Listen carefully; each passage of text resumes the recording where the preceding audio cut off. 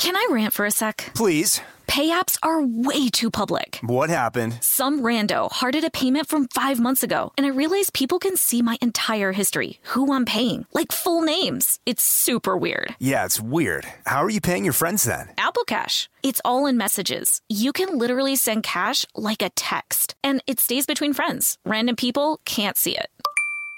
Did you just pay me $1 on Apple Cash? Shh. Services are provided by Green Dot Bank. Member FDIC. Terms apply. The Kakadu plum is an Australian native superfood containing 100 times more vitamin C than oranges. So why have you never heard of it?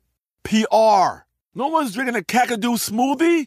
I'm JB Smooth, and that was a full episode of my new podcast, Straightforward, inspired by guaranteed straightforward pricing from AT&T Fiber. Get what you want without the complicated. AT&T Fiber, live like a gigillionaire. Available wherever you get your podcasts. Limited availability in select areas. Visit AT&T.com/hypergig for details. I'm Katya Adler, host of The Global Story. Over the last 25 years, I've covered conflicts in the Middle East, political and economic crises in Europe, drug cartels in Mexico. Now I'm covering the stories behind the news all over the world in conversation with those who break it. Join me Monday to Friday to find out what's happening, why, and what it all means. Follow The Global Story from the BBC wherever you listen to podcasts. Ridiculous Crime is a production of iHeartRadio. Yo, Elizabeth Dutton, what you doing, girl? Zarin Burnett. I got a question for you. Yes. You know what's ridiculous? Yeah, I do, actually. Come on now. All right, listen. Lay it on me. You like football, right? I like you're the a football guy. Yes, Dave, American producer football. Dave's a football guy. Big football guy. Yeah. You like how when they hit their heads and they get the brain damage? That's like your favorite part, right? You non-football fans. I know, right? Soccer people get concussions and brain damage Yeah. too. No one talks about this, the CTE damage of soccer. I'm just saying. Yeah, well, okay. So good point. Here's the thing. Like when you think about football and Yes. especially where like Super Bowl time Yes. and it's all like not just the football that's being played, but the football in your tummy. Nacho cheese. Well, yeah, all the snacks, right? So you've got like nachos, like you said, and chili and beer. Mm-hmm. And that's ridiculous. Mm-hmm. No, you know where I'm going. Where are you going? Okay, with this? so there's this thing that pairs well, as they said, with recliners, gaming, and late night snack attacks. And we got so many Oh my God. of like Yes. sent to us of these things sent to us, Yeah, not but- physically, but we got a lot of messages about this from Lot so of many rude suggestions, dudes. And All working against me. Go on. okay, so there's this thing, and it's called Hormel Chili Chili Cheese Brew. What? It's beer. Hormel chili cheese brew? Yeah, the website says, yes, this madness is real. The tastiness of Hormel chili cheese dip has come to life as a beer. Pair your dip with sips when you pick up a 4-pack of this smooth chili cheese spiced beer. It's dip o'clock, y'all. Could you imagine drinking enough to get sick and No. that stuff coming back up? That flavor? Burning. Can I read you the press release? No. It's No, amazing. you can't. Arriving just in time for Super Bowl or Super Bowl for those, Who are into the weasel in sports. a different space. LVII, what's that? 657. 57. Hormel today launched a first ever Hormel chili cheese brew in a partnership with the award-winning Modest Brewing Company. Inspired by the brand's signature chili cheese dip, the limited edition American lager features Minnesota Pilsner barley malt and flaked corn. Here's the Flaked part. corn? Brace yourself. I'm already braced. With its corn chip flavored base. Oh, God. So it It's gonna tastes like taste Fritos? like feet, right? Okay, Modest Brewing Company tastes like athlete's foot. Added a mix of savory spices and hints of cheddar cheese powder to bring the flavors of Hormel cheese chili powder. cheese dip to life.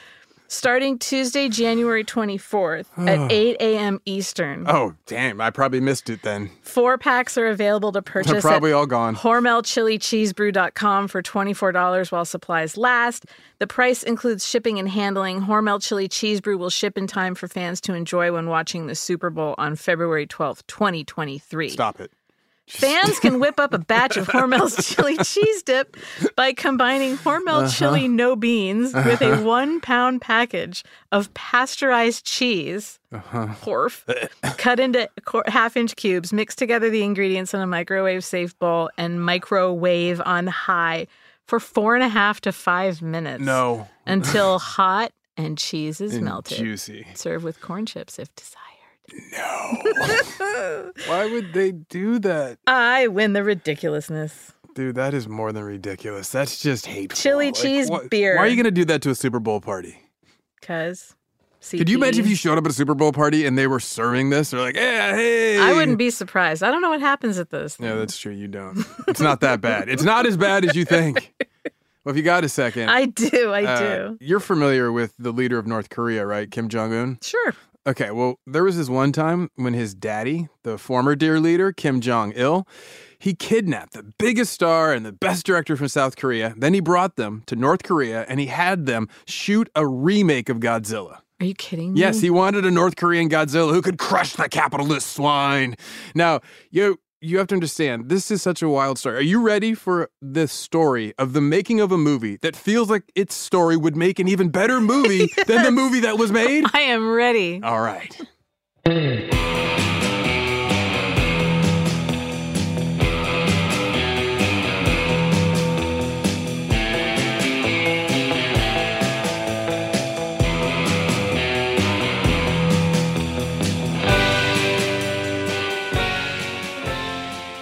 This is Ridiculous Crime, a podcast about absurd and outrageous capers, heists, and cons. It's always 99% murder-free and 100% ridiculous.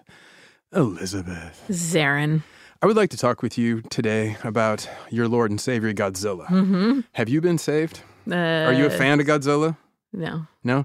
Okay, well, I'm just going to lay some facts on you then, You look okay? so disappointed. I mean, disappointment is an understatement, but whatever, you know? Let me just lay some facts on you so you can appreciate the cult of the thunder lizard. Okay. All right. So Godzilla is an Americanization of a Japanese name, right? So in Japan, he's named as Gojira. Mm-hmm. And Gojira is a portmanteau in Japanese. It's two Japanese words braided together, and the words are gorira, for gorilla, and Kujira for whale. Mm-hmm. So Godzilla's name really means gorilla whale. That's awesome. I thought you'd like that. Yeah, it's starting to win me over. Right? I'm working on it. I've gone from not caring to caring a little bit on the dial. I'm a little curious. Mm-hmm. What is that? I'm a little Godzilla curious. So you have to understand, Godzilla, you've never seen a single movie? Oh, I have. Okay. You didn't enjoy it? It didn't stay with you? I just didn't care one way or the other. How can you say that? I just didn't care one way or the other. You said it twice. Yeah, so nice I said it twice. All right, well, whatever. So Godzilla, my dog, not yours, born of the sea, awakened. Your gorilla whale. Exactly, my gorilla whale. What up, dog? Awakened by the nuclear age. He, in a sense, is the revenge of nature against civilization. Godzilla is the spirit of our times, Elizabeth. You know I love that. I thought you would. Yeah, you know I love animals and creatures attacking us and destroying us. Yes, exactly. I'm not kidding. Now, all around the world, Godzilla is loved by many people who aren't you. And he is the monster you love to hate. He stars in movies. He has had TV shows, cartoon shows, comic books, mangas, graphic novels, literary novels, video games, music videos, and, of course, knockoff porn videos. So Godzilla, I'm not sure if you know this, he's not young. He came to screens in 1954 in Japan. And then 2 years later, he comes to America and he starts wrecking shop. And the Americanized version, heavily edited, and they threw in a Raymond Burr just to really make the American audiences connect. It was called Godzilla, King of the Monsters! ! Mm-hmm. Now, the American release, it becomes a big hit. And, it's one of those things that pretty much created not just a genre, but a whole thing. It is a world to itself. And there's the Mothra thing, too? All the monsters. Exactly. Okay, so in 1984, Godzilla had been off of screens for a decade. There have been no movies. The 70s have been hard on Godzilla. Yeah, he got a little cheesy in the 60s, and by the 70s, people were like, what is this, Mechazilla? Well, I don't even care anymore, right? So the good people of Toho Films, they decide in 1984, let's bring back Godzilla. They're like, yeah, Godzilla. Let's do it. And they're like, not only that, let's erase all of those bad movies we've made. So they take the 14 films in between the first one and the new one they plan, and they go, none of those counted. And so they say, this will be the first sequel to the original film. Okay. The rest all just went to Mystery Science Theater. Pretty much, yeah, pretty much. Because Godzilla, the people from Toho, they realize, we made a mistake. We stopped letting Godzilla be the monster. We made him the hero fighting other monsters. I want to go back to him being the one going after us. Yeah, bad guy. Exactly. So Godzilla comes back 80 meters tall, 50,000 tons of lizard. Monstrous, right? Biggin. Yes, biggin. So he's this long daddy. The movie is called The Return of Godzilla. In America, it's called Godzilla 1985. Now, have you seen this one? Raymond Burr came back for the sequel. Really? Yes, he did. Wow. I don't recall if I've seen it or not, but there's a lot I don't remember in my life. It's very likely you maybe have seen it. It Probably. is the Godzilla movie a lot of Americans have seen, even if they don't know it. Okay, right? yeah. Now, I know you're probably thinking, Zarin, what is it that we all love about Godzilla? Zarin, what is it that we all love about Godzilla? It's a great question, Elizabeth. Thank you. I'll tell you. Now, Koji Hashimoto, he's the director of The Return of Godzilla. He said, and I quote, "The existence of Godzilla is itself a dilemma. Godzilla is a living conflict of evil and sadness." Yes, he is the monster you feel sorry for. Yeah, well. Well, I mean, maybe I do, okay? Now, the writer of Godzilla remake, Tomoyuki Tanaka, he said, and I quote, "Godzilla is the son of the atomic bomb. He is a nightmare created out of the darkness of the human soul. He is the sacred beast of the apocalypse." Oh, I like this. Right? Yeah. Now, when the Godzilla reboot dropped, there was one cinephile out there, not you, who saw Godzilla, reemerged from the dark and deep and was like, I need me one of those Godzillas. Get me a Godzilla. And that man's name was Kim Jong-il. Oh, the next and future dear leader of North Korea. Right. Now, at the time, he was the son of the founder of DPRK. He was always the son of the founder, but at the time, he was not yet the leader. He was still junior dictator to be. Now, his father's running the show, so that means his son had a lot of time on his hands. So what he liked to do was watch movies, especially bootleg Western movies. The dude loved movies. I'm talking, he had 15,000 film library. Now, remember, these are all illegal. So no American products or Western products are supposed to be in the country. He's got 15,000 bootleg films. Movies for me, but not for thee. Exactly. So the ones he loved, I'm not sure I'll just tell you. He loved action movies like Rambo. Okay. Loved the Rambo movies. He also loved James Bond films. He loved Friday the 13th. Big Jason fan. Interesting. Yep. Also, he loved any film that starred Elizabeth Taylor. He went nuts for her lavender eyes.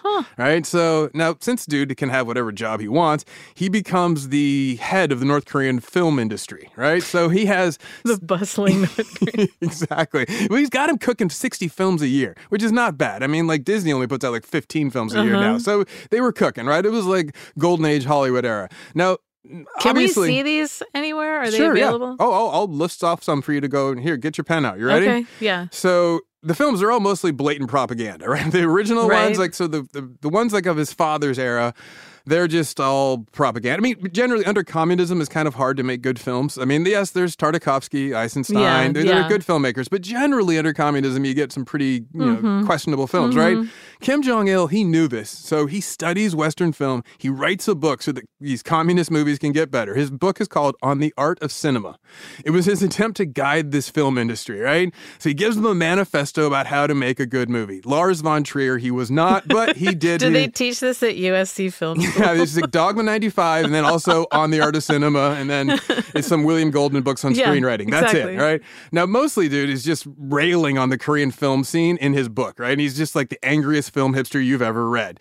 Now, his father, as I told you, created propaganda films. You asked about them. One of them was Sea of Blood. And that was about Korea's fight against Japan in the 1930s, a real tragic film. And I know, Elizabeth, you probably remember the hit song from that movie, My Heart Will Remain Faithful. Oh, yeah. Yeah, big number. That is my go-to at karaoke. I knew that. That's what I thought. Okay, now, Kim Jong-il. Do you know I've never done karaoke? Really? Yeah. We're going to have to correct that. I know. I'll even embarrass myself to make sure you do it. Now, Kim Jong-il, he praised his father's era of films. He wrote in his book, quote, "Films should contain musical masterpieces like these, the fusion of noble ideas and burning passion," right? He's like very much about the grand themes. Mm-hmm. But he's a different man than his father, so when he gets his hands on the North Korean film industry, he wants to create great art. So, and also that's communist propaganda. Yeah. Same thing, same goals, right? But he knew this wouldn't be easy. So he decided, you know what I need to do? I need to kidnap the most talented director in South Korea so I can make great art. I will force him. So this poor unfortunate soul, his name was Shin Song-ok. Now, Shin Song-ok, he had a production company. He named it after himself. It was called Shin Films. Mm-hmm. And he made a ton of films, and they were mostly beloved. Some were challenging, but he mostly made crowd pleasers. He was like kind of like a James Cameron, if you will, right? Mm-hmm. Now, one of his big films is called The Eunuch. Now, can you guess what The Eunuch is about, Elizabeth? Yes, I may have no testicles, but no, right. It's beyond that. It's about eunuchs and concubines. It's doubling up. Oh. Yeah, there's two of them. They fall in love. A concubine meets a eunuch in the court. They decide, it would be great if we could consummate our love affair. Oh, but you have no junk. And he's like, no, baby, don't worry. It still works. And she's like, really? And they're about to consummate their love affair, and then tragic events happen, and they don't, and people die. Spoiler. Oh, sorry. I didn't mean to blow that for you.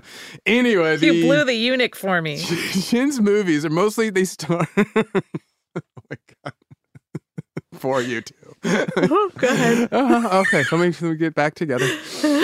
Okay, so the Shin's movies, they star women, and they're considered like provocative. At this time, there's Chinese movies, Japanese movies in Korea, and then Korea's movies. And Korea's movies are often very conservative. Korea's culture at the time is conservative. It's under a dictatorship. So he's challenging societal roles for women. He's very much an avant-garde artist, but still making popular films. And he's also really good director where his films are like a master class for young actors, right? Mm-hmm. So the guy's just killing it. And then 1978 rolls around. The Korean dictatorship's like, you know what, Shin, you need to close up shop. And there's nothing he can do about it. So boom, he's out of business. And he's like, oh, this sucks. Yeah. And, this is the moment Kim Jong-il was waiting for. He's like, rubbing his hands together all sinister. Now the filmmaker may suddenly be amenable to this second chance to make great art. So Kim Jong-il knows he's going to need the right enticements if he wants to get Shin to come over to North Korea and jump the DMZ. So he's like, what can I do? He's like, well, see, great art, that may not be enough. I know what I've got it. I know what I need to do. And he's like, I'll kidnap his wife. Oh. So he's like, done That's how deal. the best business deals begin. Always. It's a relationship of trust and need. So Choi Yoon-hee, that was his wife's name. She was the biggest, most respected actress in South Korea. And she's married to the hottest director. They were this ultra cool couple. They were like the Jay-Z and Beyonce of 70s Korea, right? They'd met on a film set. And there's a documentary about this whole story. It's called The Lovers and the Despot. And I recommend it. Great coverage if you want to hear more about the story. In the film, Choi Yoon-hee, she remembers meeting her future husband, and she's like, I was asked to star in this film. Then we met and had black bean noodles. Shin wasn't only handsome, he was also stylish. Everyone thought he was cool, and he was a brilliant filmmaker. He said that we should make films together forever, and that's how it all began. Now, storybook romance, that's awesome, right? But be careful what you wish for, because there may be some North Korean dictator listening, and suddenly you're making movies together forever in North Korea, which is pretty much what happened. Okay, Elizabeth, we'll take a little break here, and we'll get back to the North Korean Godzilla, and I'm going to blow your mind. Yes.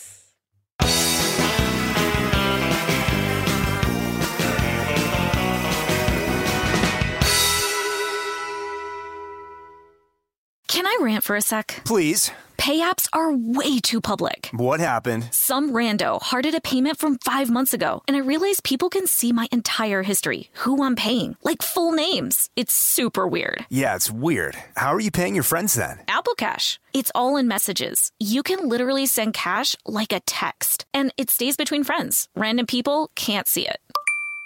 Did you just pay me $1 on Apple Cash? Shh. Services are provided by Green Dot Bank. Member FDIC. Terms apply. As you know, the world can be a dangerous and unpredictable place. With every crime I've studied, I've learned one thing. Your best line of defense is your vigilance and preparation. You don't want to worry. You just want peace of mind. That's why I recommend Simply Safe Home Security. For every ridiculous robbery and theft we talk about, it's pretty obvious the crimes could be avoided with a solid security system. A good home security system keeps people prepared and aware. Simply Safe is that system. It was named Best Home Security Systems 2024 by U.S. News and World Report. And it doesn't just protect your home from crime, it also alerts you to fire, floods, and other emergencies. They offer sensors and cameras backed by 24/7 professional monitoring for less than $1 a day. There are no contracts, and there's a 60-day money-back guarantee. Get 20% off any new SimpliSafe system when you sign up for Fast Protect monitoring. Just visit simplysafe.com/ridiculouscrime. That's simplysafe.com/ridiculouscrime. There's no safe like SimpliSafe. From BBC Radio 4, Britain's biggest paranormal podcast is going on a road trip. I thought in that moment, oh my God, we've summoned something from this board. This is Uncanny USA. He says, somebody's in the house, and I screamed. Listen to Uncanny USA wherever you get your BBC podcasts, if you dare.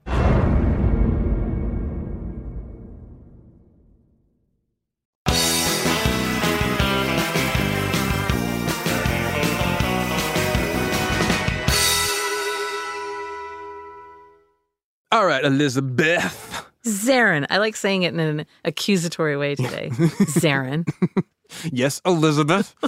I was telling you about the super couple, the director, my man Shin, and his wife, the star Yoon-hee. Mm-hmm. Now, they sound super groovy. Right? They were. I'll show you pictures of them. You can put them up and you'll be like, oh, man, look at these two. That's how I'm going to sound? Yeah, just like that. Okay, It'll be like when you're looking at pictures of Elliot Gould. Are you going to hit me in the head first? That's why I got a head wound now, and I'm looking at the pictures. Amazing. So Shin, he's this dude who's a willful soul, right? Yoon-hee, she called him the wild horse, which I think means like we would call him the Mustang. Yeah. My man Real Shin, cowboy. The Mustang, yeah, total cowboy. Total man's man in terms of like going his own way, right? The super couple, they're a match set though, because Yoon-hee, she's just as willful as Shin, right? Maybe even more so in some ways because, well, I'll get into that later, but she goes on to secretly record Kim Jong-il by hiding a recorder in her purse. Getting caught would cost her possibly her head. And she's like, oh, I'm about this. 7 generations of her family or something, exactly, right? Exactly. Yeah. The circles that emanate with blood. Yeah. Now, you have to understand, well, thanks to this Yoon-hee, Elizabeth, do you know that I have now heard Kim Jong-il's voice? You have? Yes. She recorded him, and before she recorded him, no Westerner had heard Kim Jong-il's voice. Huh. Now I am in rare air. Okay. Yeah. And if you watch the documentary, you too can be in that same rare air. But for you, Elizabeth, I thought I'd just read a couple of Kim Jong-il's choice quotes from the secret tape that Yoon-hee recorded, just so you can get a sense of the man. So it's going to sound like him. Well, this is going to be Kim Jong-il. You ready? Okay, I'm excited. Why do all of our films have the same ideological plots? There's nothing new about them. I mean, like, why are there so many crying scenes? All of our films have crying scenes. This isn't a funeral, is it? Okay, Elizabeth, no, wait a minute. You have to understand. The reason I gave the dear leader a comical Chicago accent is because I don't want to tread on any racist ground here by mistake, right? So my imitation's going to be, I'm going to stay away from any caricatures or stereotypes, and I'm going to go with this pure Chicago. I like it. Okay. I like it. Now, if you got a second, I got another one for you. Now, he said on tape, and I quote, "We don't have any films that can get into film festivals, but I mean, like in South Korea, they have better technology. They are like college students. We are just in nursery school. People here are so close-minded." Now, I wonder why. Yes, the irony can choke Godzilla. I mean, it's just like, come on, man. You're the reason they're so close-minded. Well, you and your daddy. I got one more for you. You ready? Yes. This is Kim Jong-il talking about South Korea's films versus North Korea's films. All right. I've looked at South Korea's films. I've asked my advisor, who's the best director in the South? He said that his name is Shin. I said, how can we persuade him to come here? How could I lure this director Shin? So, now that's the plot. He's like, I gotta get this man into North Korea. So, I already told you the answer to this is he's gonna kidnap Yoon-hee. That's his plan. That's how he's gonna get him over and force Shin to come and make great art in Godzilla movies. Now, his plan, perfect plan, grab the wife. Here's how it plays out. You ready? Yoon-hee, she's an actress, so, she has to go and talk to producers. She got to go and do business of film. She got to have lunches, all that kind, right? Now, she gets flown over to Hong Kong to meet with this producer about a potential role in an upcoming Hong Kong movie. And Hong Kong has a great film community, so she's, stoked. She's like, oh, yeah, I'm going to go work with, Jackie Chan's production company or whatever, right? She's stoked. She gets met at the airport by an executive she knows from the Hong Kong branch of her ex-husband Shin's film company, because at this point they are divorced, right? So she's like, oh, he's from Shin's Films. So with this dude is this woman she doesn't know. The woman she doesn't know, she's told as a shopping guide for her while she's in Hong Kong. She's like, oh, how thoughtful. That's dope. Now, I'll let Yoon-hee tell the story, all right? Okay. You ready? She says, there was no reason to be suspicious. She came to the hotel with her daughter, and we wandered around. She suggested we visit a summer house by the seaside. It was owned by the guy who wanted to start a business relationship. I was playing with her daughter and waiting for the people to show up. And then she called out, come here quickly.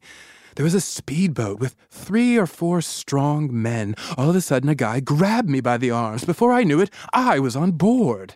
So that's how she gets grabbed, right? I love that there was a speedboat involved. Yes. Just like that Yoon-hee. What year is this? It's the mid-'80s. So, yeah, it's Miami Vice era. Okay, so it makes sense that, of course, there's a speedboat. You got to have a speedboat. Yeah. Everybody's like, oh, I'm Crockett and Tubbs my way over there.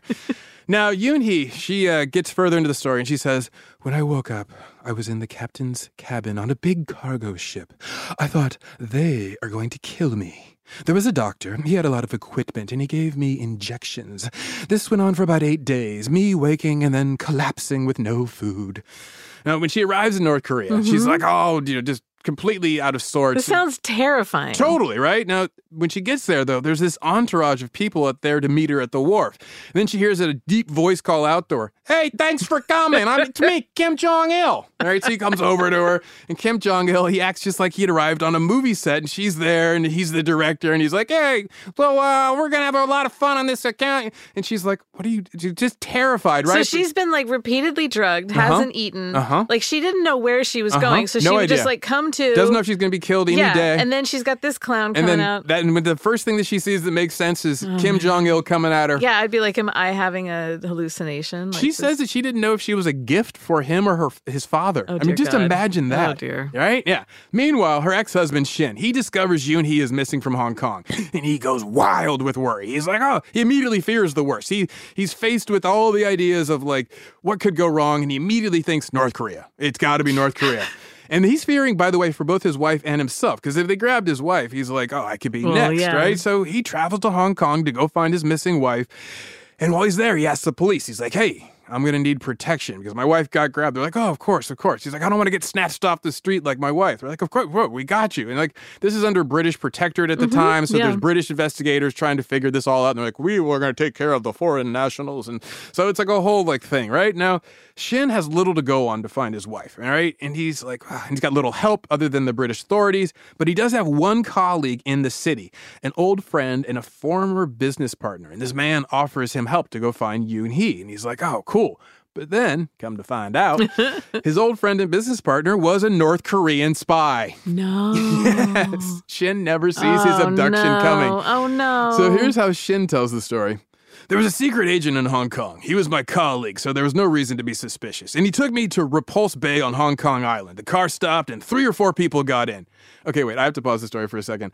I like on both their stories, it's always 3 or 4 people. Yeah. They're just like, hey, grab bag. For both of them, they're just like, estimates are good for supremely low numbers. Yeah, it's like it was 3 or 4. It's like 1 or 2 people. I stopped counting after 3. I don't know. One or one person. What does it matter? Are we setting a table here? Why do I have to know how many people are in the car? But, he's like, look, you know how many people it was? Enough 50 people. 50 feral hogs. Yeah, exactly. 30 to 50. So every time they goes, he's like 3 or 4 people. Anyway. He also reminds me of the David Sedaris story of the 6 to 8 black men. Yeah. For Krampus? Yeah, you know the story? Yes. So he's like, just for anyone who doesn't, David Sedaris is driving around Europe and he's talking to people trying to get to know the areas. And it's a big thing to do is always ask them, what's the local Christmas traditions? And in the Netherlands, he gets there and they start telling him that St. Nick shows up. And every time he shows up, it's always 6 to 8 black men. And he keeps asking people and he can never get an exact number. At one point, I have a quote quote here from him. He says, I asked several Dutch people to narrow it down, but none of them could give me an exact number. It was always 6 to 8, which seems strange, seeing as they've had hundreds of years to get a decent count. So anyway, that's what I kept picturing when I'm reading 3 to 4 people get in the car. 3 to 4 people were in the boat. Okay, so back to our abduction. Yes. Okay, so the director is in the car with his former colleague when 3 or 4 people get in. They were wearing long wigs, he says. They put a bag over my head.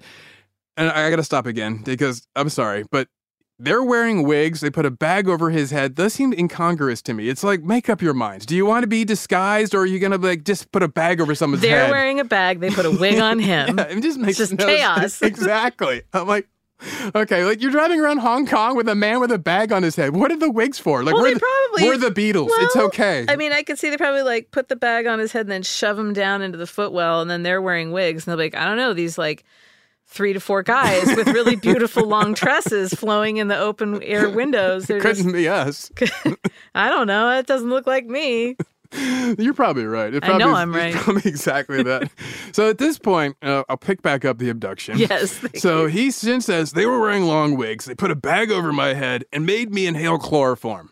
So, boom, he's out. Now he's captured too. Oy. Boom, just like that, the North Korean film industry just got a whole lot more talent. So, meanwhile, back in South Korea, people start to assume terrible things. Yeah. And I don't mean terrible things like, oh, they're dead. I mean like terrible things like, I don't know about this abduction. First, the wife gets abducted, and now Shin gets abducted. I think they defected. I think they just faked their kidnappings. So people start not looking for them or caring that they're gone. Yes. Oh, no. Meanwhile, smash cut to Shin in a North Korean prison camp because that's where he was taken by his abductors. Yeah. So he's seriously sitting in a North Korean prison camp. His wife, Yoon-hee, she's being treated well. She's in Kim Jong's palaces. She's cared for, pampered, being taken to shows, eating well. Mm-hmm. Shin is also in North Korea, but she doesn't know that, right? So she's just like having her little life, totally unaware. Now, being my kind of guy, Shin was thinking the whole time he's in the prison camp, WWSMD. You know what that stands for? What would Steve McQueen do? That's a good thing all the time. Right? Well, I mean, not all the time because we know he wasn't always. Yeah, no, there are some exceptions to this rule. Yeah, exactly. So Shin channels Steve McQueen in The Great Escape, and he gets all inspired. He decides he's going to bust out of this North Korean prison camp. So he starts to write and direct his own escape movie starring him. Oh my God, that's so perfect. That's genius. I got a quote for you from Shin. You ready? He says, when put in extreme situations, people imitate what they see in movies. If I was going to make a movie about this situation, how would I film it? I thought, I'm gonna get out, even if I have to dig a tunnel under the floor. Then I tried scraping at the floorboards. Anyway, whatever it takes, I have to get out of here. So that's his plan, right? We have a lot of cinematic. Well, this is not really his part isn't a crime, but no. It's like what's his name with Heat. Oh, yeah, Radon Fahid? Yeah, completely. Exactly. And so it's my man Shin. He pulls it off. He escapes the prison camp. He's able to run off, and when he gets outside the fence, he finds a bike. Oh, I loved this part. He finds a bike. God bless he steals a bike. And then he's like, you know what? Each according to their needs, comrade. And he takes off, and he's gone, right? On his stolen bike, he's pedaling away. And like Fiona Apple, he's going as fast as he can, right? Now, Shin sees a train, and maybe he can catch this train, get over the border to China. He's like, I'm gotta catch that train. So he ditches the stolen bike, runs over to the freight train, tries to hobo his way onto the train, makes it, but it turns out that train just goes in one big circle. It just goes in a loop. It doesn't go anywhere. It's such a North Korean train. It's like, I just go in a circle. What? I'm just supposed to run. So Shin is defeated. But he's so tired and worn out, he cannot muster another escape attempt, so he just goes to sleep on top of the train car. Somebody sees his foot dangling on the side. They call the police. As it keeps going by over and looping over. around. They're like, so the police come, they arrest him, they take him back to the prison camp. And he's like, I was so close. Oh, no. So he gets out, but then he's taken to prison number 6. Now, prison number 6 is the hardcore prison reform camp where political prisoners are sent for re-education. North Korean style re-education. Yeah, they're never seen again. Yeah, exactly. So as Shin put it, Anyway, it's a horrible place. Anyway. I just love that. He's like, Whatevs. it's from his memoir. He's telling a story and he goes, anyway, it's a horrible place. So to survive, he has to subsist on rice, handfuls of grass, and salt. Yeah. That's his nutrient count. He said, I quote, I experienced the limits of human beings. I see so. Yeah, he learns the one all-important lesson from his time in North Korea's re-education prison. He learns the idea that if he wants to ever escape the country, he's going to need an actual plan. He can't just run out and, I'm going to catch a train or steal a bike. And, no, hair on fire. Yeah, so his first step of his new path is he writes a letter to the dear leader, Kim Jong-il. He's like, hey, dear leader. And he promises him, I will make you glorious films. I will make you great, beautiful films. Movies that will exalt North Korea on the world stage. This is everything Kim Jong-il has been waiting to hear. Oh, sure. So Kim Jong-il is like, As my girl Renee Zellweger will one day come to say, you had me at hello. So once Shin wins over Kim Jong-il, he asks the baby dictator, hey, what about my kidnapped wife? Is she still alive? Now, at this point, Shin has been in North Korea for 5 years. 5 years and he hasn't seen her yet. Hasn't seen her. She doesn't know that he's been there for 5 years. Oh my God. And they have two adopted children. They've been told by everybody that they've defected, so their children they think they've been abandoned by their parents. Oh, man. So he's just like going through it, right? Right. So February 1983, Kim Jong-il's birthday. You know Johnny Big Hair Don't Care is going to show out for his birthday. Oh, so yeah. he does. And Yoon-hee tells a story. She's like, one day, out of the blue, there was a car waiting to take me to Kim Jong-il's house. Now, you have to understand, she knows that when a car is sent for her, it just means something big is going to happen. Right. It could mean, oh, you're going to get murdered today. Or it could mean like, oh, I want to show you this ballerina from Swan Lake I abducted. You never know, right? So when she arrives, Kim Jong-il's in a good mood. He's like, like Rick James in a room full of cocaine. He's like if Drake could go to a Drake concert. He's just like, and be in the front row. He's just beaming, right? So Kim Jong-il sees her and he's like, hey, Miss Joy, it's my birthday party. It's a family affair. right? And she's oh, God, right? So one of the party guests guides her attention. He's like, look over there.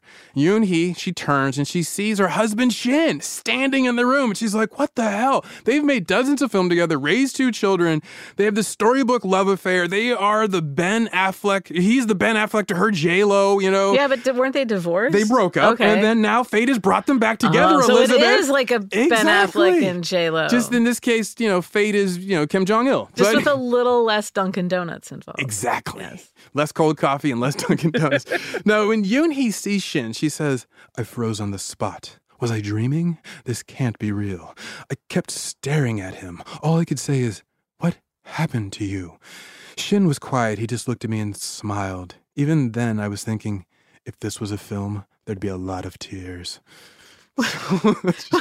So she's like filming herself. Yeah, they're living this out, and instead of being like, oh my God. And embracing. Yes, exactly. Like, how are we going to get out of here? So Kim Jong-il is like, hey, I think everybody forgot whose birthday party it is. So he's like, comrades, let me introduce you. This is Director Shin, our new film advisor. This is Miss Joy, mother of Korea. So he's like telling them, like, these are my new people, right? He orders the reunited couple to embrace because the thing you were worried about, he's, hey, hug up, all right? Right. So they like do.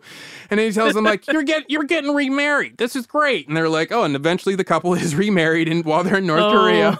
So at his birthday party, Kim Jong-il explains to Shin about, oh, by the way, about tossing him in prison, that whole rigmarole.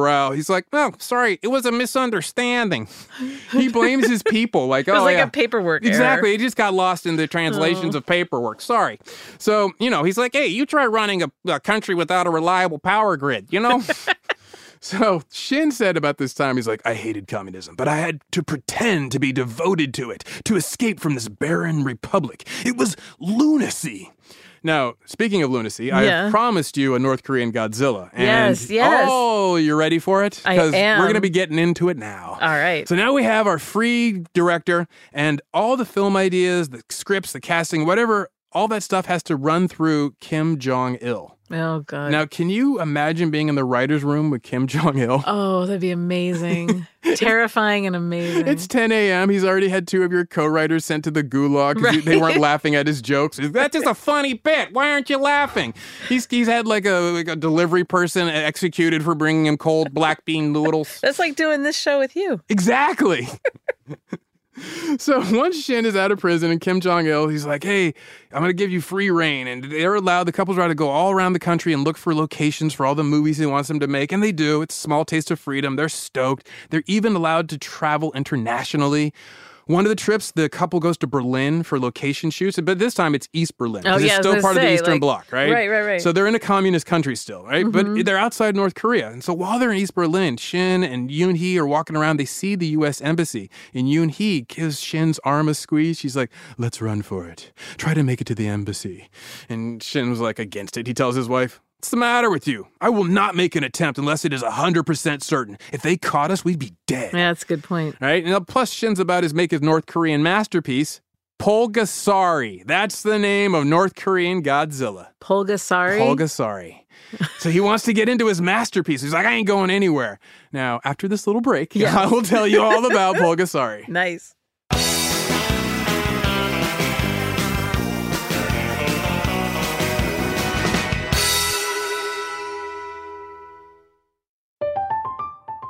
I'm Katya Adler, host of The Global Story. Over the last 25 years, I've covered conflicts in the Middle East, political and economic crises in Europe, drug cartels in Mexico. Now I'm covering the stories behind the news all over the world in conversation with those who break it. Join me Monday to Friday to find out what's happening, why, and what it all means. Follow The Global Story from the BBC wherever you listen to podcasts. Xfinity has free premium networks for everyone this month, no matter what kind of entertainment you love. Addicted to true crime? Catch killer cases and more spine-tingling shows on A&E Crime Central. Crave adventure? Explore Asian action movies on Hayya. Searching for something extreme? Check out skating, snowboarding, and more on Fuel TV Plus, the global home of action sports. And find crowd-pleasing bops on iHeartRadio's Hit Nation playlist. There's new free shows and movies to love every week. Say free this week in your Xfinity voice remote. The wait is almost over. Get ready for the 2024 NFL season as the full schedule is announced. Every rivalry, every rematch, every rookie debut, every game revealed. The 2024 NFL schedule release, presented by Verizon, coming in May. Live on NFL Network, ESPN2, and streaming on NFL Plus. Terms and conditions apply to NFL Plus. Visit NFL.com/schedule release to learn more.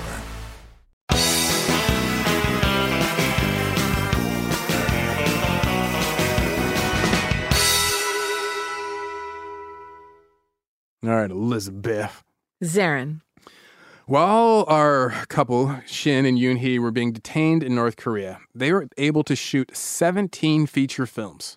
And they did this in a span of 2 years, 3 months. Wow. Yeah, they were cranking them out. They said they were like barely sleeping 2-3 hours a night. Yeah. Anyway, there was one unexpected side effect they hadn't counted on, which is the couple became a walking, talking propaganda film because their lives became content, and Kim Jong-il was able to use it. He took photos of them. He put them on North Korean papers. Those go over to South Korea's borders. Mm-hmm. And suddenly it looks like they're having this great time in North Korea, which plays into the story that they voluntarily defected. Right. So, and they don't know this because they don't know that these stories, but anyway. Yeah. So it's a whole problem. Anyway, this is far from the truth because Yoon-hee and Shin, they, even though, yes, they were like the commie Ben Affleck and J-Lo, the people's Jay-Z and Beyonce, they were still in their minds South Korean artists, right? So they're like, how do we get out of here? And Shin's like, Pulgasari! So he gives Kim Jong-il what he wants, his Godzilla monster movie. Now, to make this North Korean Godzilla truly epic, Shin decides they're going to need to hire the original team from Japan that made the original Godzilla back in 1954. So Shin tells Kim Jong-il his plan, and the dictator-to-be is like, that's so crazy, I freaking love it, we got to do this. So this time, Kim Jong-il, he doesn't have the film crew kidnapped like them. Instead, he has this Japanese VFX crew invited to go to China to shoot a film. They get on a plane, and when the plane lands, they're in North Korea. Surprise! Welcome to Pyongyang. The old switcheroo. Yeah, so boom. Now, one of the abducted members of this Japanese VFX crew, it's VFX, Elizabeth. That's right. Is Kenpachiro Satsuma. Now, if you don't know the name, Kenpachiro Satsuma, he's the man who was Godzilla. He is the one inside the rubber monster suit. Oh, really? Yeah, well, technically, he was the second man to ever wear the Godzilla suit because it was a long stretch between 54 and like 84. Yeah. Anyway. And he's 50 meters tall. So he's a big boy. Yeah. He's a long daddy. I love that I've introduced long daddy into your, my lexicon. My lexicon of strange phrases. Tall boys and long daddy. Exactly. Well, tall boys is still reserved for bears, but long daddies is cemented. So when Satsuma gets to North Korea, he gets to be the first to wear the new Pulgasari suit. So he's got his own record. Oh, my God. So Pulgasari is a lot like Godzilla. I want you to be able to picture him. He is a giant lizard beast monster. He destroys everything. But he wasn't born from nuclear energy from the West. You know, that would be too much of a flex for the West. Right. So Pulgasari, he was made by an elderly farmer. And he was created and shaped out of rice. And Pulgasari came to life when a drop of the farmer's daughter's blood landed on his rice mold body. I don't want to know how that happened. Yeah. So Kim Jong-il, he wants his film to be a powerful attack on Western values and a love song to the people's struggle against greed, private wealth, and oppression. Did Pulgasari have to wear that drab gray North Korean utilitarian chic clothes? That's the other question I have. I'm sorry to sidetrack you, but I keep wondering, in my mind, when you describe the couple, they're super fashionable and wearing all these designer duds, but did they have to pick from the approved haircuts? You know about in the communism under most of these times, the party leaders have all the best Western stuff. So, right, but if they're going to be... they don't. They are not supposed to be emblems of the revolution. The revolution has been fought and won. you can only pick from a handful of haircuts. If you're a person and on the regular, they don't touch streets. So they can do whatever they want. Did they cut her hair to look like Kim Jong-il? No. He had the helmet hair. He's got that he was short. He wanted more hair. He's got the pompadour. Yeah, sorry to no, it's fine. No, so though they had the best of everything. They were eating wild boar for dinner, running their fingers over pearl necklaces, running their fingers through fur. Hobby. Just oh yes, I sit here, I run my fingers over pearls, and I eat boar. Anyway, they're living large, right? So in the film Pulgasari, the monster. There's this wicked king, because it takes place in the past, and the wicked king is starving the people, so the monster attacks the king, right? Godzilla goes after Pulgasari, goes after the king. Now, this plot line gets intercut with folk dances of the people, because it's a communist movie, Elizabeth. Right. And that's what they do in communist movies. In case you didn't notice, it's part of the whole deal. It's like their version of a car chase. Instead of cut to the chase, it's cut to the harvest dancers. So, anyway, eventually our monster, Pulgasari, he squares off with the king. The king fires a missile at him. Pulgasari eats the missile. He kills the king, right? He's and he eats him, right? And the king's Then, surprising everyone, Pulgasari starts attacking the people. They're no, we didn't see this coming, Pulgasari! And Pulgasari, because he doesn't know any better, he's just a rice mold monster who wants to eat iron. I forgot to tell you that. He eats iron. So he's got an iron deficiency. He's hungry for delicious, delicious iron. So he's always eating gates or sections of fence, right. or munching on farmer's tools, nibbling on a shovel, just whatever he can get, right? Yeah. So the farmer's daughter, she goes and she pleads with Pulgasari. She's leave the people alone, Pulgasari. And Pulgasari's oh, and then I don't know why he explodes, right? He's just her pleas are so strong, he explodes. And why would he explode? For the people, Elizabeth, because it's communism. Yes. And he's communist Godzilla, so he gives his body forth like Jesus, and he's eat of my Pulgasari. This sounds beautiful. Anyway, at the end of the movie, a baby Pulgasari is seen walking out of the sea. Because you always got to think of the sequel. Oh, exactly. Plant those seeds. Now, surprisingly, this movie, when it gets dropped in North Korean theaters, it's a huge hit. People love it. Kim Jong-il is stoked. He's it's a masterpiece. It's a work of pure cinema. I'm telling you, it's amazing. Now, in North Korea, he's really the only critic that matters. So this is if Roger Ebert and Siskel and every other film critic you can name. Gene Shalit, there you go. They all loved it, right? Just all one big person. Now, next up. A Voltron. Yeah, but film critics. I am hitting you with some 80s references. Oh, you're keeping it on theme. I like that. Yeah. Thank you. Next up, the North Korean film industry, they decided to take on the bloody legacy of Genghis Khan. But not the historic Genghis Khan you're thinking thinking of. Genghis Khan. Genghis Khan. No. They want to do the one inspired by John Wayne's version, The Conqueror. Stop. That's the movie where John Wayne plays Genghis Khan. And everyone got cancer, right? And if you're wondering, well, Zarin, did he do that in Yellowface? You damn right he did it in Yellowface. We talked about this, right? Yeah, totally. So the movie, Racist as All Hell, was something that Kim Jong-il loved. He's like, I want to reboot it. We got to reboot it. So they decide to reboot The Conqueror. So Shin tells the dictator, I know the perfect person for this. If we're doing a historical epic, we got to get on board. And he's like, oh, okay, yeah, who you got in mind? And he's like, oh, I'm going to go talk to him. He's an Austrian producer. I'll get a co-production deal going. He starts working on the co-production deal. The producer friend agrees to a co-production deal with North Korea, which is pretty rare in Europe at the time. Things are looking up for the North Korean film industry. Like maybe Pulgasari's finally giving us a little bit of respect. But turns out that the whole Austrian co-production deal, that's what we in the smoke-blowing industry, it's like what we call a lie. So it was just a cover for Shin and Yoon-hee to finally escape. Smart. Yes, right? Because Shin wrote in his memoir, to be in Korea, living a good life ourselves and enjoying movies while everyone else was not free was not happiness, but agony. Sure. So he's like, I got to get out of this. So he decides he's going to end the agony. I'm flying to Vienna. And he hoped his bravery would catch up to him when he got there. So the date is March 13th, 1986. The ultra cool couple arrives in Vienna. They check into a hotel. They're with their North Korean minders, the agents, intelligence agents. Shin and Yoon-hee, they're chilling in their hotel room. Across the hall are other North Korean intelligence handlers. They're smoking with the door open, playing cards, playing poker or whatever. Shin and Yoon-hee, they look at each other. They decide, this is our moment. Yeah. So they start packing their bags. They pack like one piece of luggage each, and they'd make a break for it. They rush out of their room. They sneak down the hallway. Each of them are told to carrying a small piece of luggage. They're trying to be super quiet. If they get caught, they'll lose everything. Everything. Their freedom, possibly their lives. He'll be sent back to a re-education camp, maybe worse. So they're like, we cannot blow this. And remember, Shin said it has to be a guarantee. He's going for it. His bravery has caught up to him. They make it. They run for it. Down the hallway. They make it to the elevator. Down to the lobby in the elevator. They make it across the hotel lobby. Outside, they flag down a taxi cab. They make it inside of the cab. They shut the door. Elizabeth, at this point, I'd like you to close your eyes. Yes, my eyes are closed. And picture it. You've been driving a cab in Austria for about 2 weeks now. You love to be able to get people where they want to go. You love to see the city. Vienna is a terribly beautiful city to walk through or to drive through. You've really taken to your new job as a Viennese cabbie. You just love it. But there's one problem. You don't know your way around the city at all.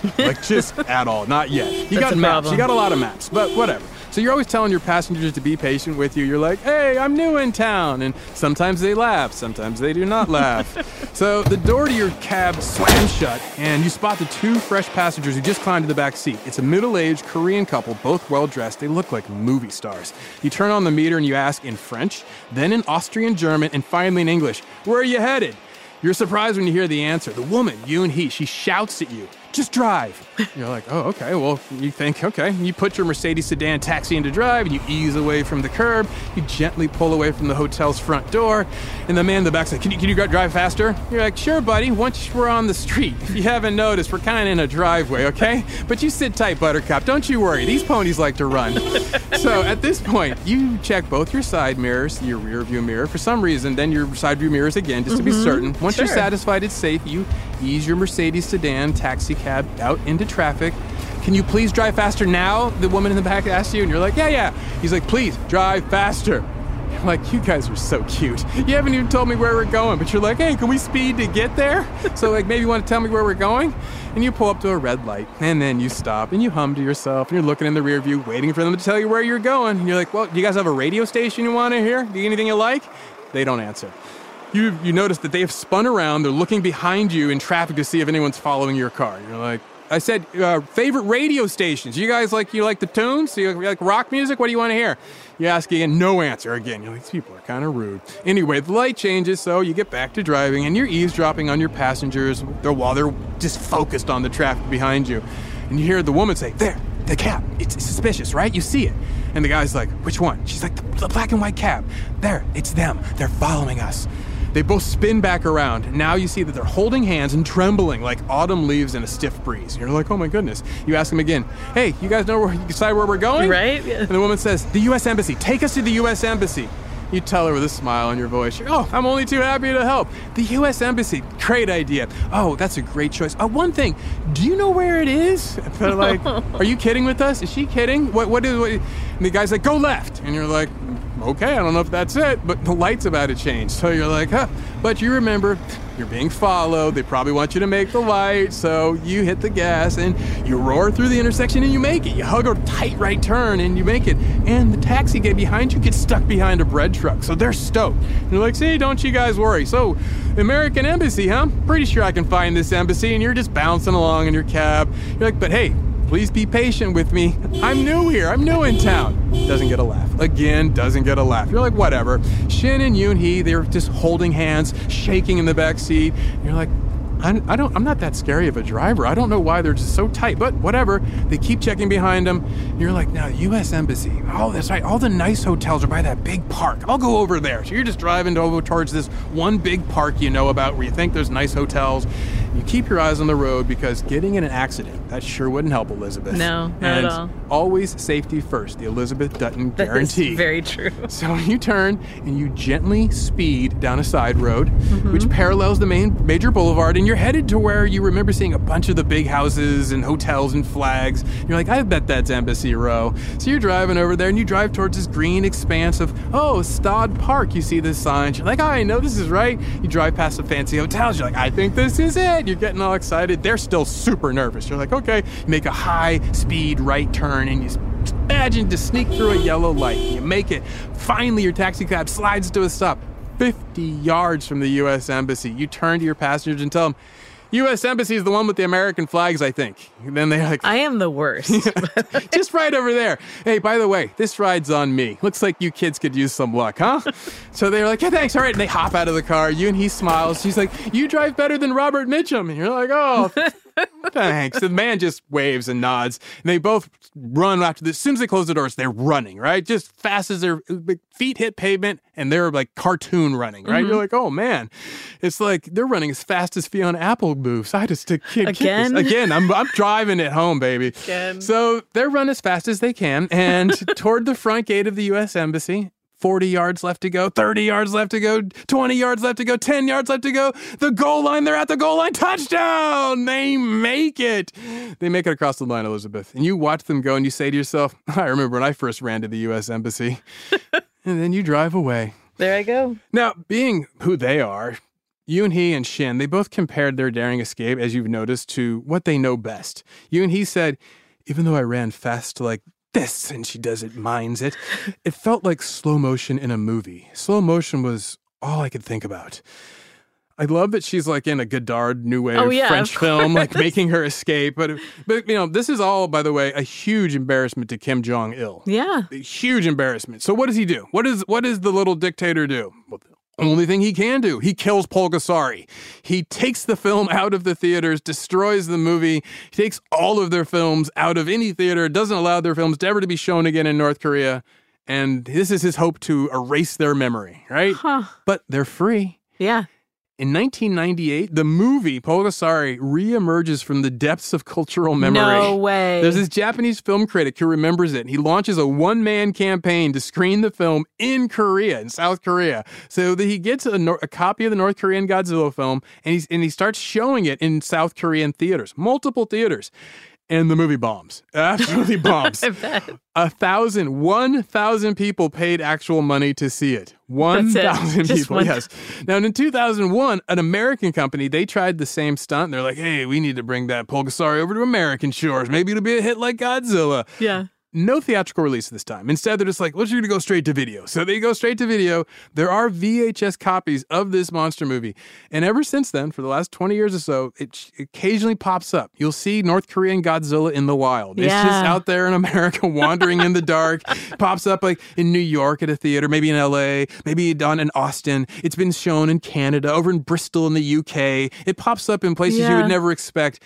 But if you're really curious, you can find it on YouTube. Just look up Pulgasari. Nice. Now, after making his Godzilla remake, Kim Jong-il went in a very different direction.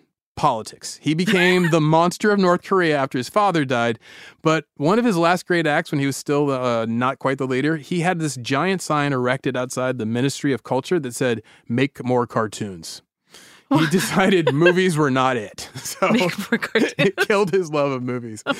So, Elizabeth, what is our ridiculous takeaway here? Oh, man. I don't know.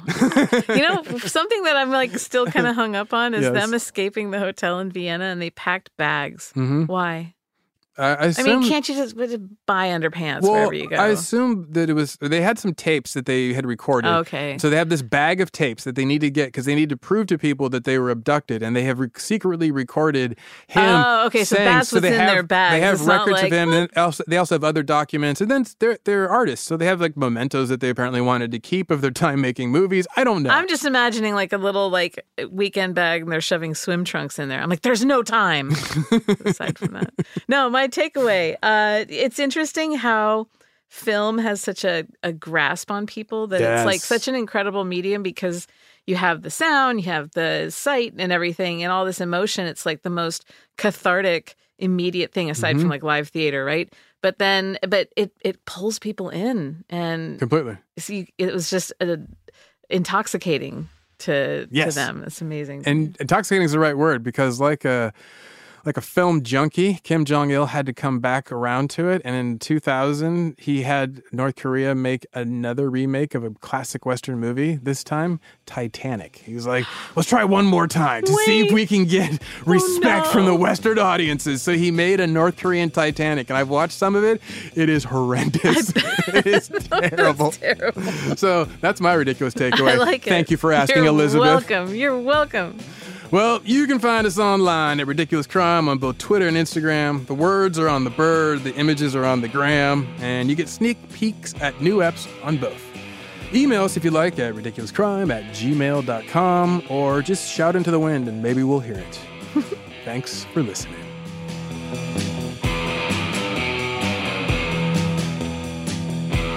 Ridiculous Crime is hosted by Elizabeth Dutton and Zarin Burnett. Produced and edited by our man inside the Raider Nation suit, Dave Kustin. Research is by J-Lo historian Marissa Brown and Ben Affleck truther Andrea Song-Charpentier. Our theme song is by Dear band leader Thomas Lee and Minister of the Groove Travis Dutton. Executive producers are Ben Gorilla Porpoise Bolin and Noel Gorilla Dolphin Brown.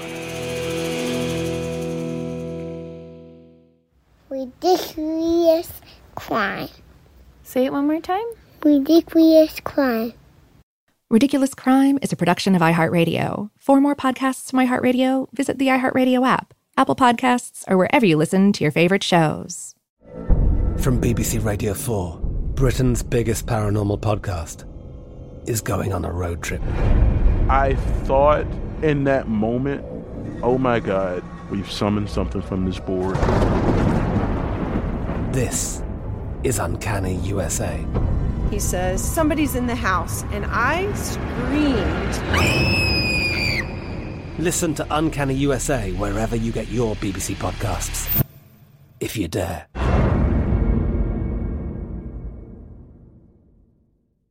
Xfinity has free premium networks for everyone this month, no matter what kind of entertainment you love. Addicted to true crime? Catch killer cases and more spine-tingling shows on A&E Crime Central. Crave adventure? Explore Asian action movies on Hi-Ya. Searching for something extreme? Check out skating, snowboarding, and more on Fuel TV Plus, the global home of action sports. And find crowd-pleasing bops on iHeartRadio's Hit Nation playlist. There's new free shows and movies to love every week. Say free this week in your Xfinity voice remote. The wait is almost over. Get ready for the 2024 NFL season as the full schedule is announced. Every rivalry, every rematch, every rookie debut, every game revealed. The 2024 NFL schedule release, presented by Verizon, coming in May. Live on NFL Network, ESPN2, and streaming on NFL Plus. Terms and conditions apply to NFL Plus. Visit NFL.com/schedule release to learn more.